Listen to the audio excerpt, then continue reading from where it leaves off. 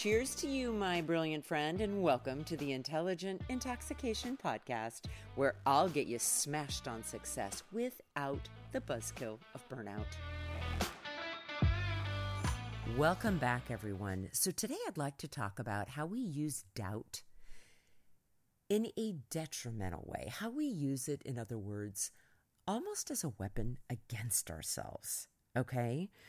In other words, instead of stepping into doubt and using it to ask really discerning questions about information that we are getting or about quote-unquote truths that are being presented to us, we often turn doubt against ourselves, as I mentioned yesterday, and we doubt ourselves, okay?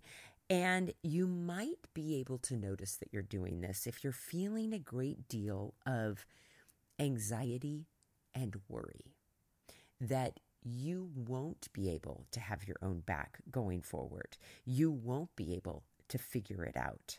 You won't be able to discern the one next step to take. Okay?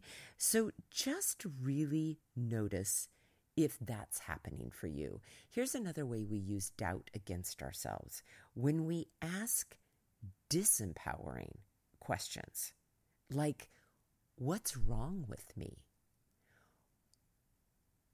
What are my weaknesses? What can't I do? What's not possible for me?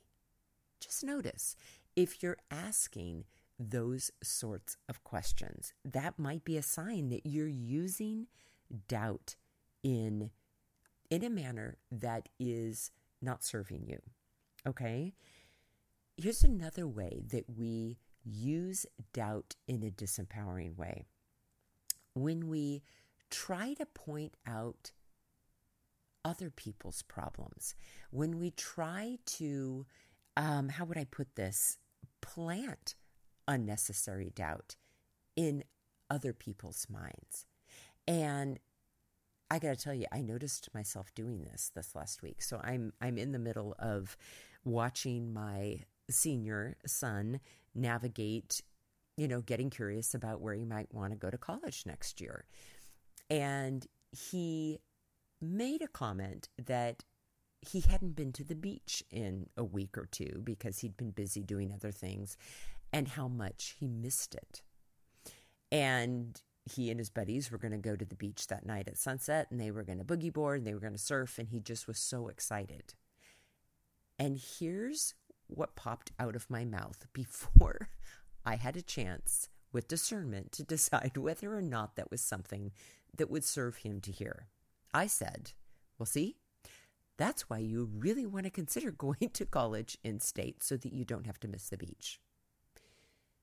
The minute the words were out of my mouth, I knew that I had just used my words to plant doubt in his mind about some of the schools that he was looking at out of state.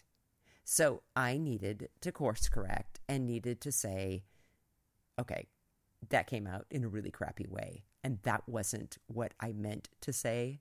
What I was trying to say was, take that into consideration when you decide where you want to spend the next 4 years. But obviously, that's not the way it came out.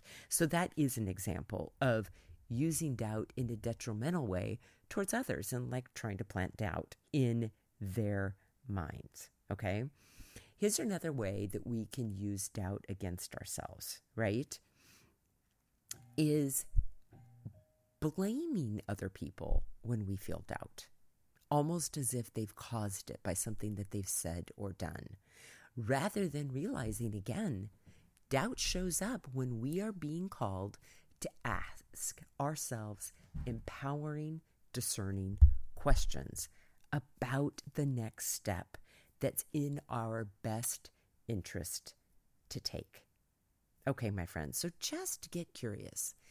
Have you been using doubt in a beneficial way, or have you been using doubt in a detrimental way that does not serve you? Okay, my friends, thanks for listening. Have an amazing rest of your day, and I'll be back tomorrow with more.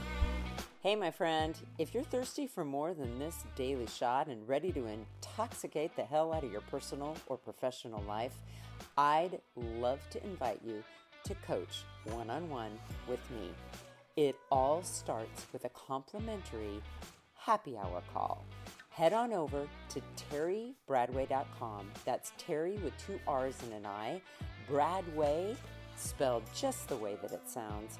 Once you get there, my friend, click on the Work with Terry button and we'll take it from there.